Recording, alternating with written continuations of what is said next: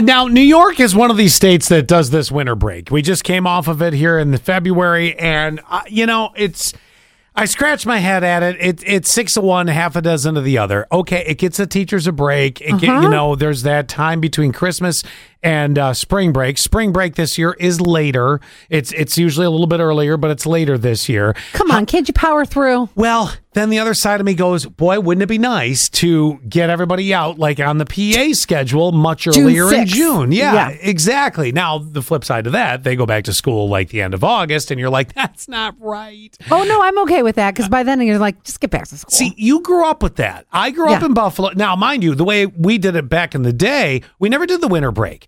By the way, found out from one of my parent friends at gymnastics last night, this Christmas coming in 2024. Yeah. It's a 2 solid week break. Oh, you're going to be praying for those kids to go back to school. Yeah, my Lord. Anywho, we used to do it in the way we didn't have a February break. You'd get out a little bit earlier in June. I know it all has to do with the exams.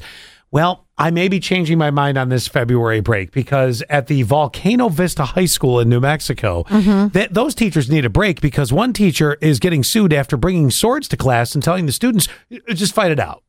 Oh, my mom used to say this, though, to me and my brother. Yeah. We would get tussling. Tussling and tossling. Yeah, sure. And she would say, yeah, fight it out. Well, they say it worked for us, kind of. Well, brother, sister, in the privacy of your own home, although it's no longer private because you just brought it out, different.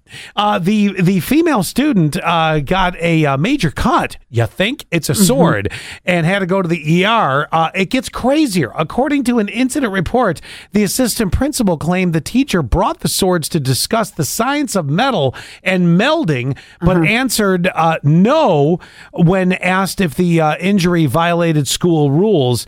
He is also a defendant in the lawsuit, which kind of makes you sit there and go, yeah, well, why? Maybe because he didn't, end this sooner. I don't know. I could see where teachers would be bringing in things like if you're learning about certain eras of time. Oh, sure. You can, or even cultures, bring in some nunchucks.